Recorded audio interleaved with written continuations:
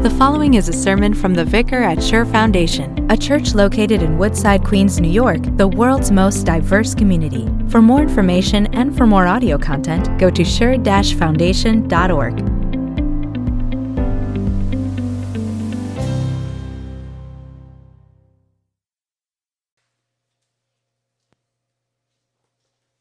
Grace and peace to you from our Lord and our Savior, Jesus Christ, the rock of our salvation.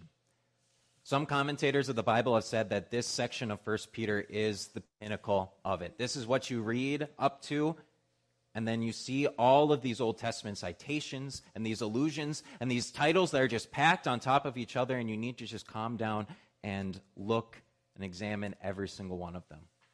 So we're going to do just that this morning. So I'd like to invite you all to open up to page 9 in your bulletins. And if you're at home with us on Zoom, open up your Bibles to 1 Peter chapter 2, verses 4 through 10. As you come to him, the living stone, rejected by humans but chosen by God and precious to him, you also, like living stones, are being built into a spiritual house to be a holy priesthood, offering spiritual sacrifices acceptable to God through Jesus Christ. For in Scripture it says, "See, I lay a stone in Zion, a chosen and precious cornerstone, and the one who trusts in him will never be put to shame." Now to you who believe, this stone is precious, but to those who do not believe, the stone the builders rejected has become the cornerstone, and a stone that causes people to stumble, and a rock that makes them fall. They stumble because they disobey the message, which is also what they were destined for. But you are a chosen people, a royal priesthood, a holy nation, God's special possession, that you may declare the praises of him who called you out of darkness into his wonderful light. Once you were not a people, but now you are the people of God. Once you had not received mercy, but now you have received mercy. This is the word of the Lord. I feel the pressure talking to you guys this morning. Truly, I do. I feel the pressure because, like I've said a couple times now, this is a crazy huge text for us in the Bible, and especially in 1 Peter. It's layered with citations, allusions. It's layered with illustrious terms that Peter has given to all the believers here. And along with sola gratia and sola scriptura, this is one of the third great rediscoveries of the Lutheran Reformation. This doctrine of the holy priesthood is a huge deal and has huge implications for us. I also feel the pressure as someone who comes to you as your vicar here at Sure Foundation Lutheran Church, called into the public ministry here at Sure Foundation Church to preach and teach the Word of God rightly and correctly, and how this precious doctrine has been abused by ministers in the past. I feel that pressure. I also feel the tension with this text because this is a rock that we cannot just leave unturned. This is a precious doctrine that has implications for you and has huge implications for me. This is not a sermon that can just be between me and God this morning. This is a text where God is speaking to a shoreline full of stones, that he says that he has made these stones living and members of a royal priesthood here on earth. You might not feel the tension or the pressure like I do, but now I've kind of invited you to get along with it. You're in this royal priesthood. Throughout the entire New Testament, the Holy Spirit is careful not to give the word priests to really anyone in the New Testament except for Christians after their baptism. And it's something that they're given sort of as a birthright after their baptism, when they're given this new life and forgiveness of sins. So that means all of us here, baptized Christians, are a part of the royal priesthood, from the oldest among us to the week and a half old here in this church. Now that I've invited you and told you that you're a part of this royal priesthood, what does that mean? Maybe you have some questions. Maybe you're wondering, Vicar, how do I offer these spiritual sacrifices that it says in this text? How do I do that? How do I operate in this royal priesthood? Vicar, how do I work and I serve this church when I live a half an hour away, and I can only make it here when the trains are on time, when the buses are running, when traffic operates as it should?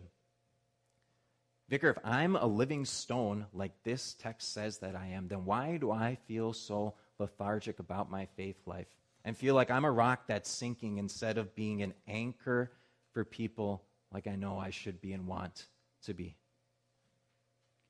Vicar, I'm a part of this holy priesthood like you said, but what does that mean outside of just Sunday morning? What does that mean for my Monday throughout the week? What does that mean for my Saturday going forward?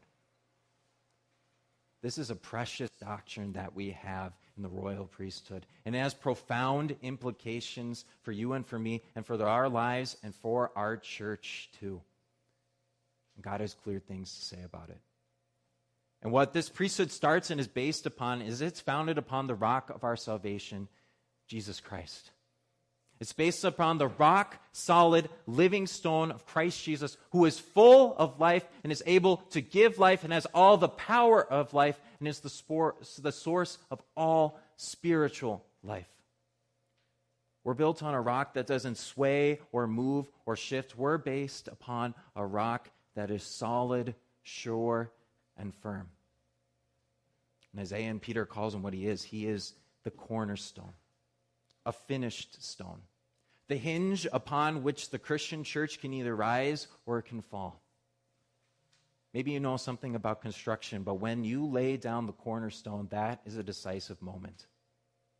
When the cornerstone is laid down, that is where the building will grow. The building either grows from there and it'll swell from there, or it'll stop right there.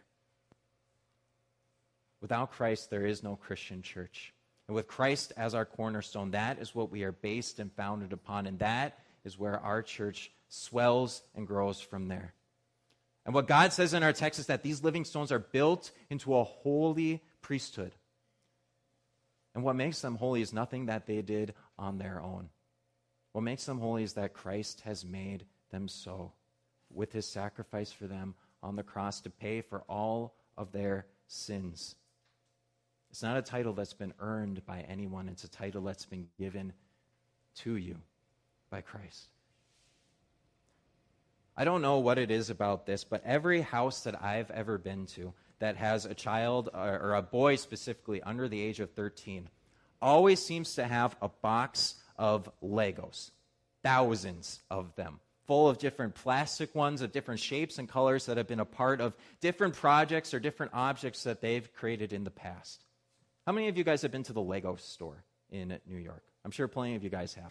I've never really been that big into Legos, but that place blew my mind.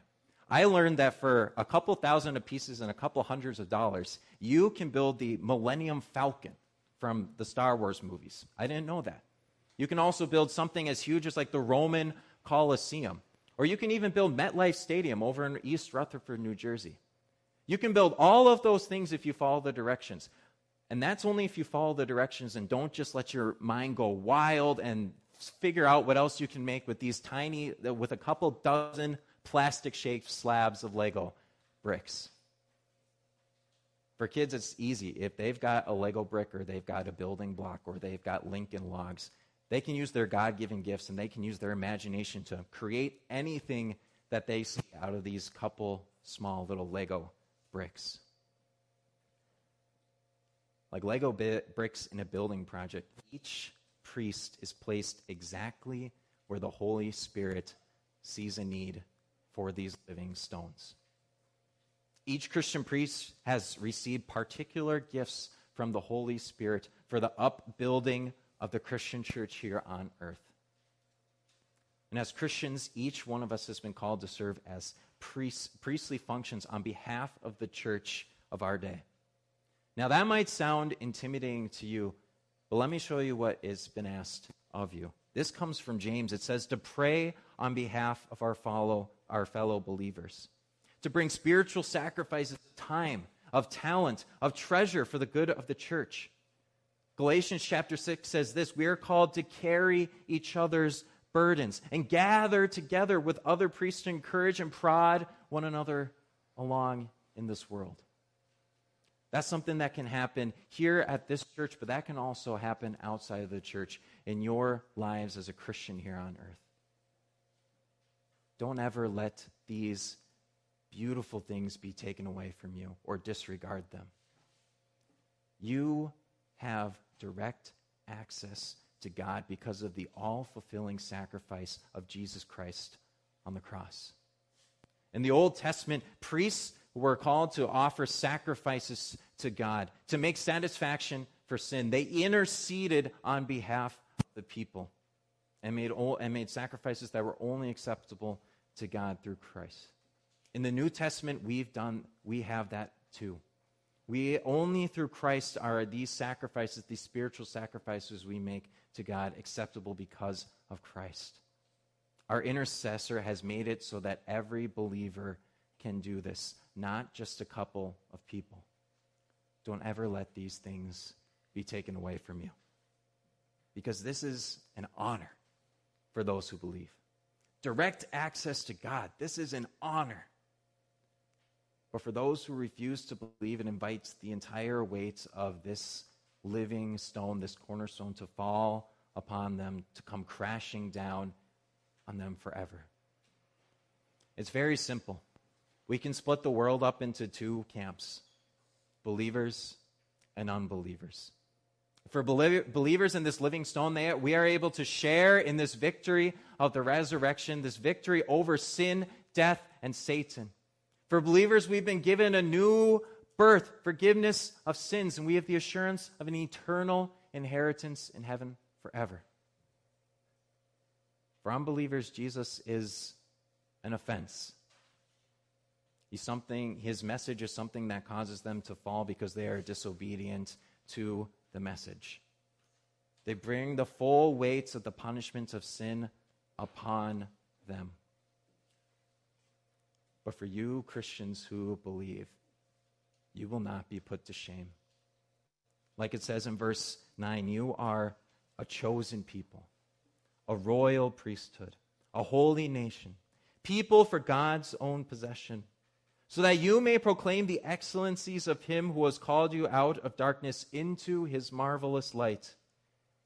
You are a people that God had to have. One blessing that I've been able to experience in my life is that I am the son of a pastor. And there's plenty of blessings that go along with that. But one blessing in particular is people would come up to me and they'd say, "Ben, you're a chip off the old block."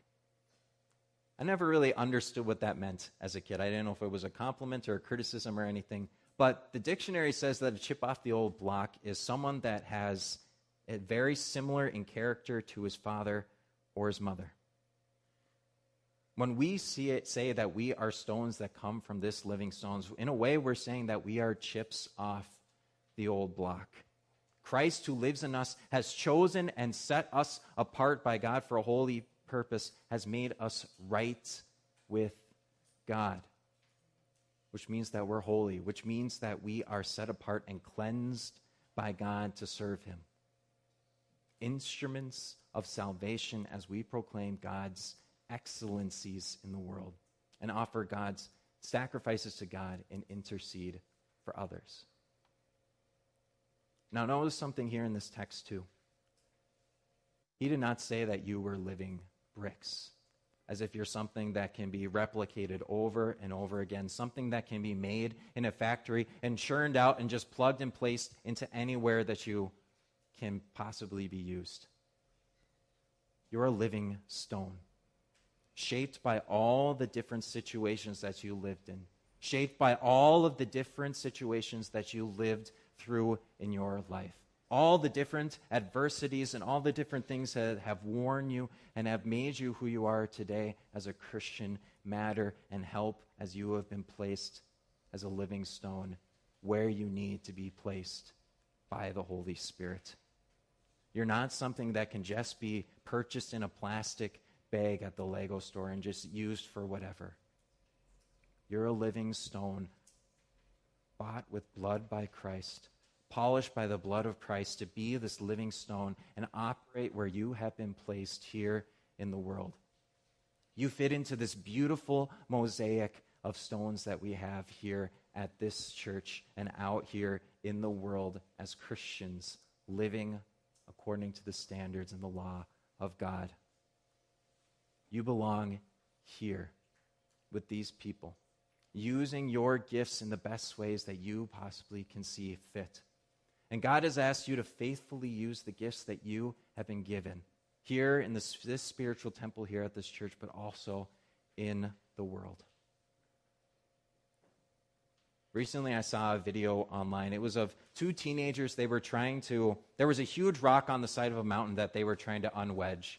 So with a little bit of muscle and with a couple of sticks, they tried to unwedge this rock. And once they were finally able to get this rock out, it slowly but surely went down, and then gravity did its work, and then right down the hill. And it started to pick up some speed. And that rock must have been, I don't know, maybe about the size of this thing here. So once it got going. It got about 12 miles an hour to 20 to 25, and eventually was going down this mountain. It hit a bump on the mountain, and it caught some air. And this rock hit a tree and split it right down the middle. Rocks are powerful. I think I know exactly what I can do looking at this room full of priests, full of these living stones that are ready to roll. And all I need to do is I need to give you a push. And the push that I have to give you is this. It's hope. Living hope. The most powerful thing that we can give someone in the world is hope. Hope of a better relationship, hope of a better life, hope of a better future of some sort. But our hope is bigger than that. Our hope is a living hope based on the promises of Jesus, based on the living hope of Jesus, who is alive, who did not stay dead in the tomb, but rose after 3 days, ascended into heaven, and is ruling according to his will. Our hope is based on a living hope who has plans for us, who has promises for us, has promises of an eternal inheritance in heaven for us. An old seminary professor said this, that it has been rightly observed that Christ's gospel invitation never leaves the hearer the same. It either creates or strengthens faith in the hearer or hardens him and increases his antipathy to the message. The push that you need to get rolling is the hope that we have in Christ, to be able to proclaim his excellencies throughout the world using the gifts that you've been given in this world. You've been rolled right into place where you're needed. So serve well. Amen.